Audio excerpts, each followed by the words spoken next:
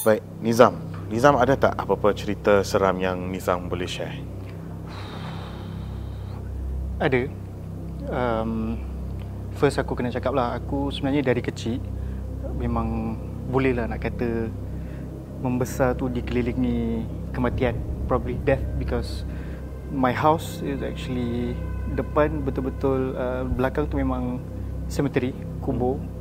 Dan kubur tu macam my playground lah, macam masa kecil kan. But untuk this story, even masa daripada kecil sampailah at that age, this is I would say the closest lah untuk aku bercakap, berjumpa, berdepan dengan makhluk beginilah.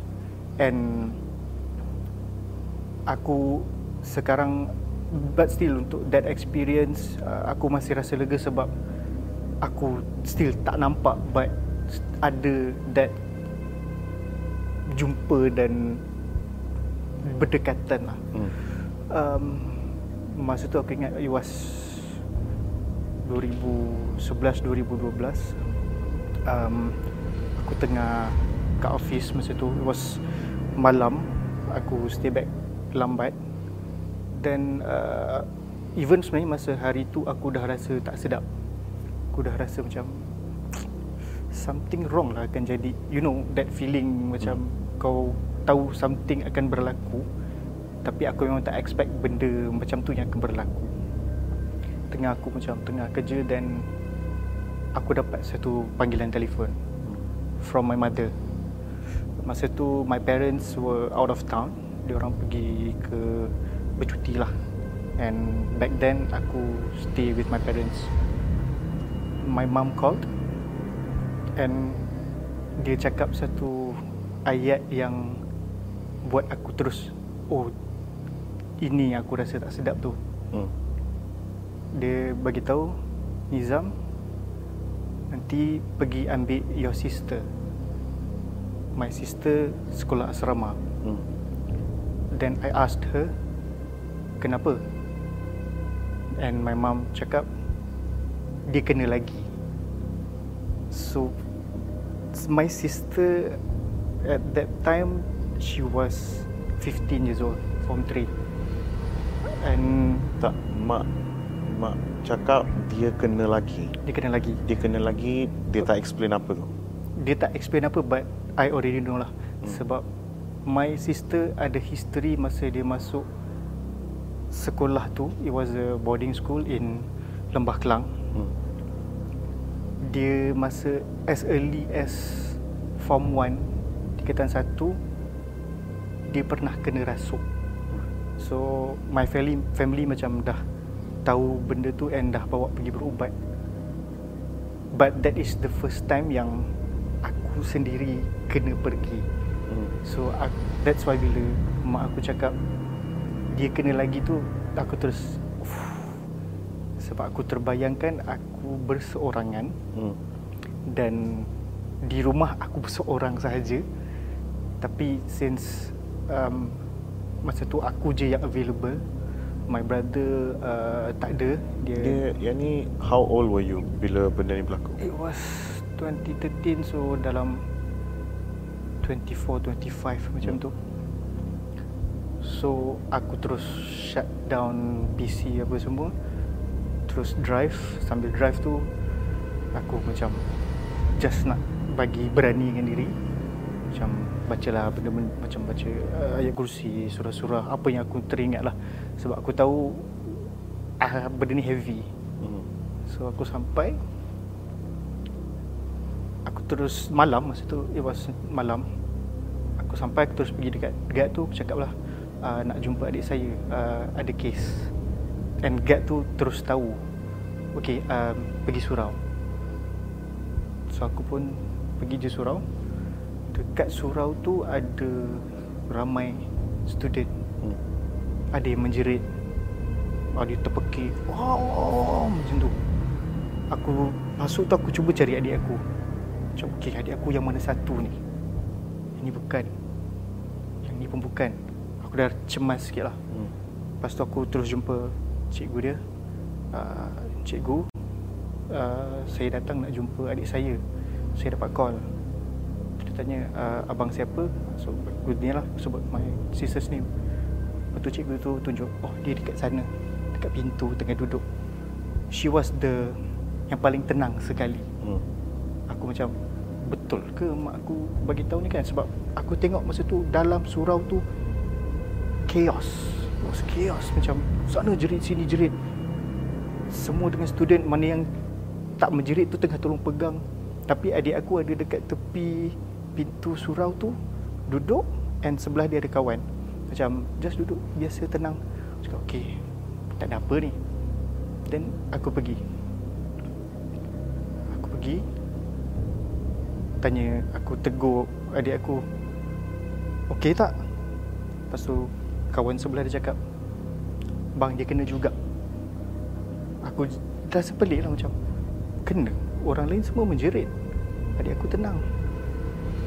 Aku duduk, aku tanya, siapa kau? Dia macam diam. Aku tanya lagi, siapa kau? Betul ke kau ada dalam adik aku? Cakap ya, aku ada. Dia cakap dengan ayat ataupun nada yang paling, orang kata, kerek lah. Which my sister is someone yang pendiam, cakap lemah lembut. Dengan aku memang tak pernah bercakap sebegitu. That's when I know that's not her. Itu bukan dia. Cakap, kenapa kau masuk dekat adik aku? Apa yang berlaku? So that thing bagi tahu kita orang masuk sebab ada orang langgar pantang. Aku macam, pantang apa? Then dia cerita, dekat sekolah tu ada satu floor, actually diorang tutup. Memang tak boleh ada sesiapa naik atas tu. Tapi ada student yang pergi main-main atas tu. That's when diorang marah dan diorang pergi serang the students. Lepas tu aku tanya lagi, kenapa kau nak masuk dekat adik aku? Kenapa kau tak nak masuk dekat orang lain?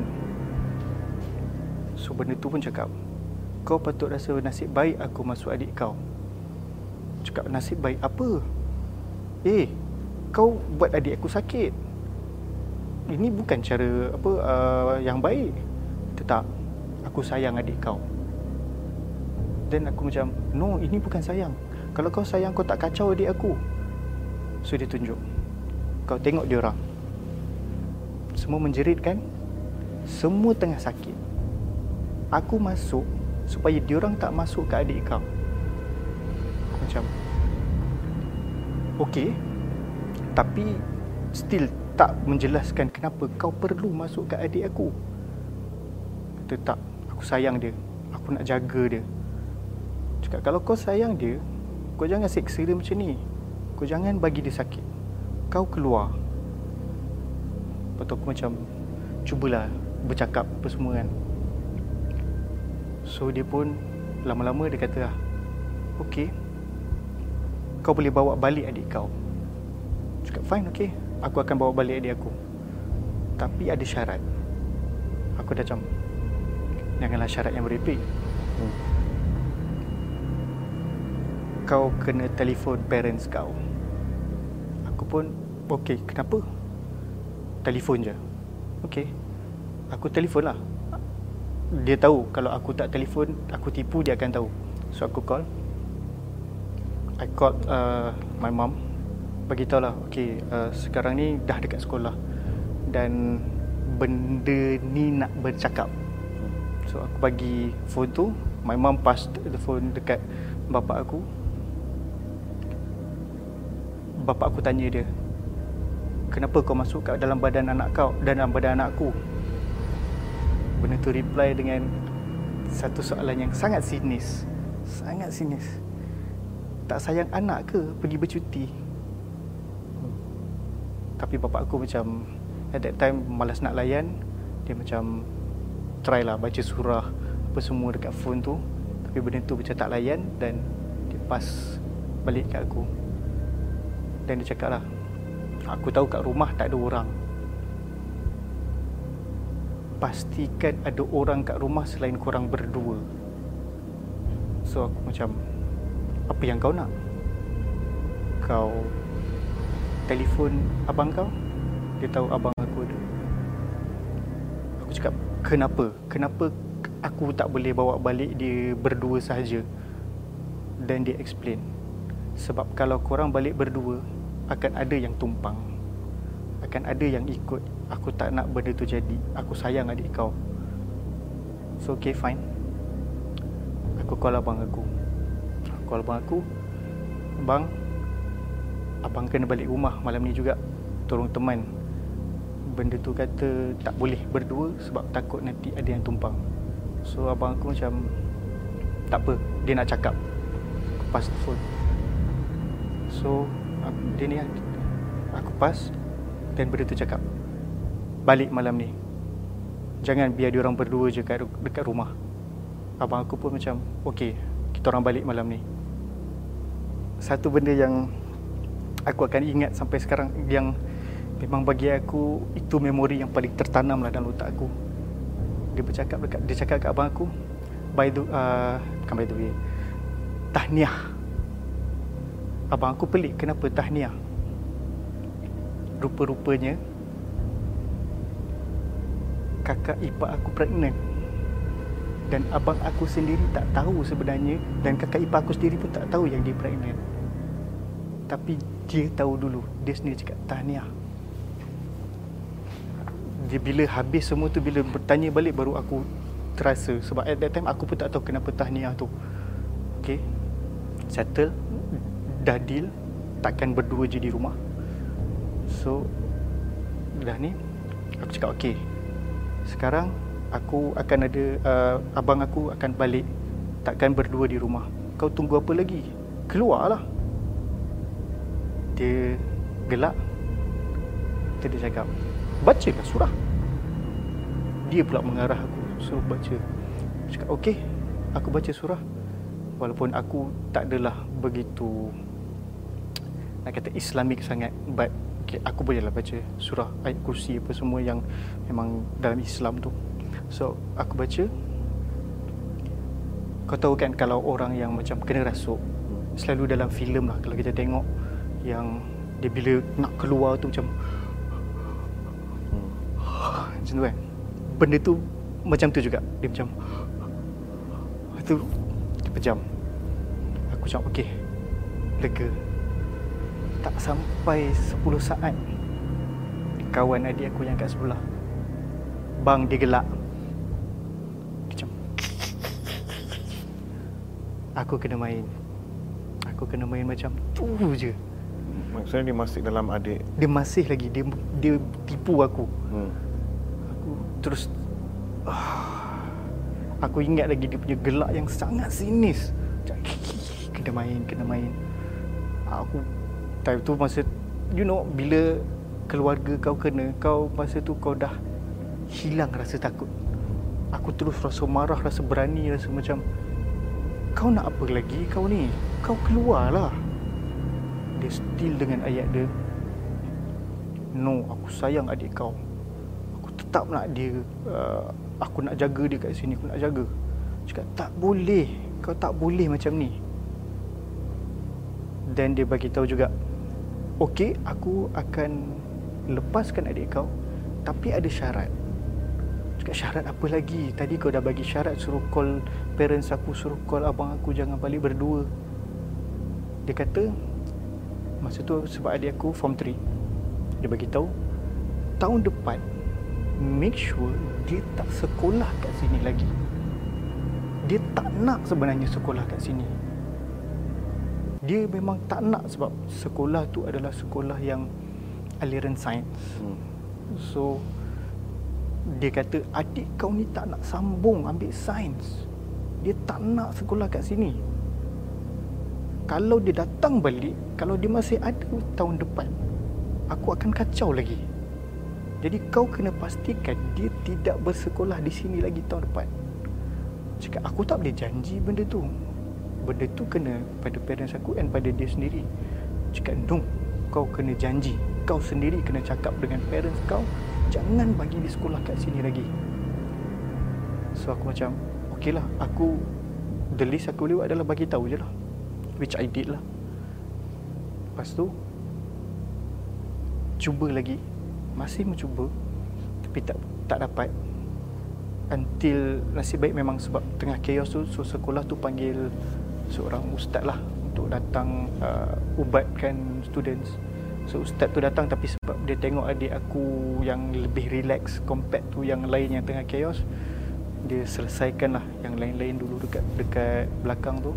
And then bila dah settle semua, baru dia datang dekat kita orang lah. Dan dia macam bagi tahu lah, sebab sini nampak tenang, nampak okey, dan nampak macam you ada, tolong jaga. Jadi saya selesaikan dululah yang mana yang kat sana.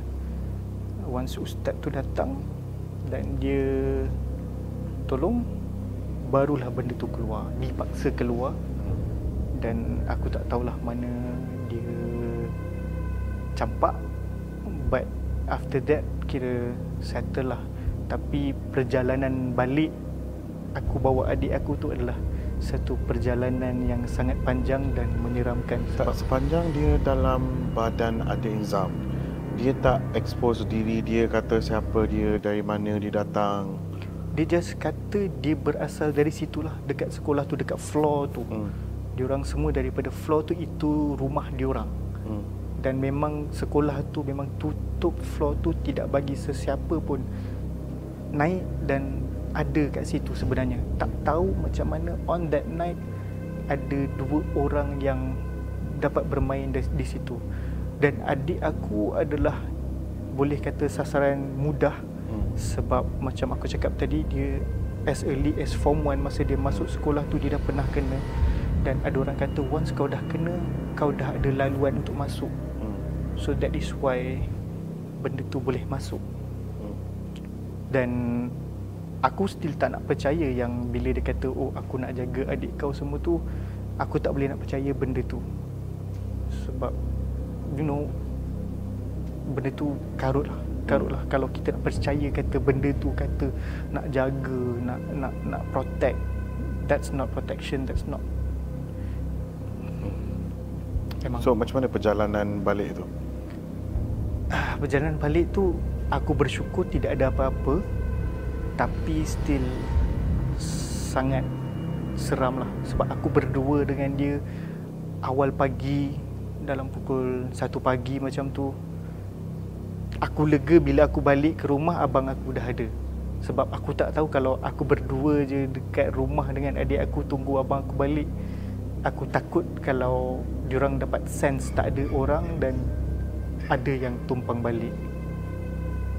Tapi adik aku terus bersekolah di situ selepas tu. Form 4 dia sambung. Dan yelah, dia sampai Form 5, dia memang sekolah situ sampai habis. Dan setiap tahun tu dia kena lah. Sampailah habis sekolah baru. Setiap tahun dia kena, maksudnya dia kena rasuk setiap tahun? Dia akan ada tiba-tiba.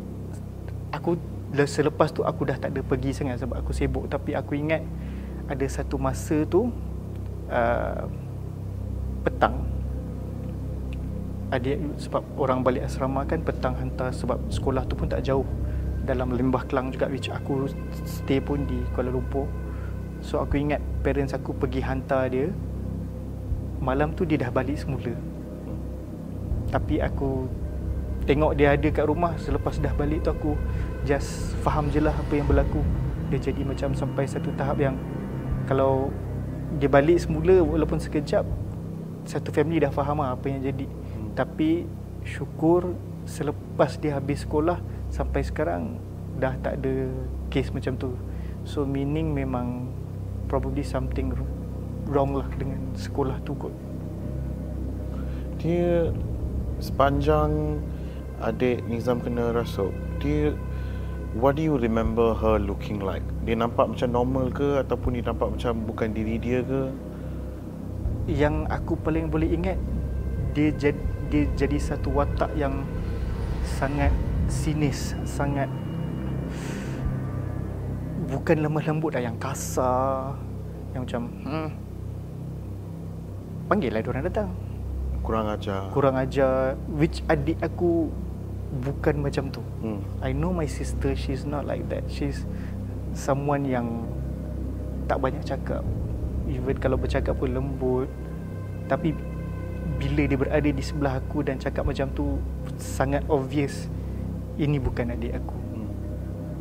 So which aku tak nak tengok lagi lah adik aku jadi macam tu. Ada tak satu image yang Nizam rasa Nizam tak boleh lupa daripada this whole experience? I think dua lah. First yang masa dia cakap tahniah dekat abang aku dengan kakak ipar aku. Sebab dia jadi teringat sebab selepas tu aku, bila kakak ipar aku dah lahirkan anak apa semua, baru aku teringat dan aku tanya, masa dapat call tu dah korang memang dah tahu pregnant? Dan dia cakap tak, besok tu baru diorang buat test dan dapat tahu pregnant. Second one would be masa dia gelakkan aku lah, yang sangat, itu gelak yang sangat sinis. Macam bayangkan, aku rasa dah jadi seorang abang yang berjaya bila dapat tolong keluarkan benda tu daripada adik aku, tapi end up rupanya aku kena main. Dia punya gelak tu, yang dua tu memang aku takkan boleh lupa lah dalam memori aku sampai sekarang. Jadi dalam masa lepas form 3 ni, bila dia buat form 4 dan form 5, bila dia sambung, ada tak perwatakan ni repeat lagi sekali, mana dia ada tunjuk signs benda ni je? Dia tiba-tiba dia cara cakap dia kurang ajar. The thing is, dekat rumah tak ada. It was bila dia dekat sekolah tu je baru akan ada kes-kes macam ni. Setiap bila dah kena tu, kadang-kadang kita di rumah pun rasa seram lah. Macam takut kalau nanti tengah-tengah kat rumah jadi ke. But the thing is, sejak daripada form 1, first time dia kena, sampailah ke form 5, dia hanya akan kena di sekolah sahaja. And daripada period semua ni memang dekat boarding school, sekolah asrama? Yes, dekat boarding school. Yang masa first dia kena tu, aku tak ada. Aku masih belajar masa tu. Tapi aku dengar from my parents je lah apa yang berlaku. And start first tu memang parents aku bawa pergi berubat lah. Just takut benda macam tu. That's why macam ada ustaz yang dah kata kena jaga extra sikit. Sebab once dah kena, laluan tu dah ada. Jadi kalau ada benda nak masuk, dia senang nak masuk. Nizam rasa adik Nizam aware tak benda tu sekarang? Yang dia pernah kena rasuk and dia memang ada experience ni semua. Macam aku cakap, adik aku dia jenis pendiam sikit. Dia ada something yang kita orang jarang bualkan lah. Ataupun aku rasa aku tak pernah berbual dengan dia except for masa selepas kejadian yang cerita ni lah, which aku tanya sebab benda tu kata dia tak nak sekolah kat situ, tak nak ambil sains. Aku saja tanya dia, okey, sekarang jujur, form 4 nak ambil sains ke tidak? Betul ke nak ambil? Which dia jawab, sejujurnya dia tak nak. Dia tak nak, dia rasa dia tak boleh nak buat. So aku cakap je lah, kalau tak nak then bagi tahulah mak. Tapi end up macam dia still ambil je lah.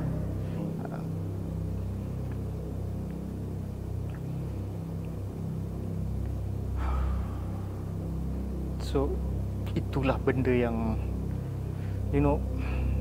bila keluarga kau kena sendiri, it hits differently lah. Bila especially adik kau yang paling bongsu, yang kecil, baik, tiba-tiba kau tengok dia jadi macam tu, it hits you differently lah. Especially bila kau boleh rasa helpless, kau tak boleh nak buat apa. Time tu kau rasa macam aku ni tak berguna juga sebagai abang, aku tak boleh settlekan benda ni. But itulah, dengan ilmu yang aku ada yang tak cukup, it's the best I can do lah. Tapi that's an experience yang gila lah, sangat gila.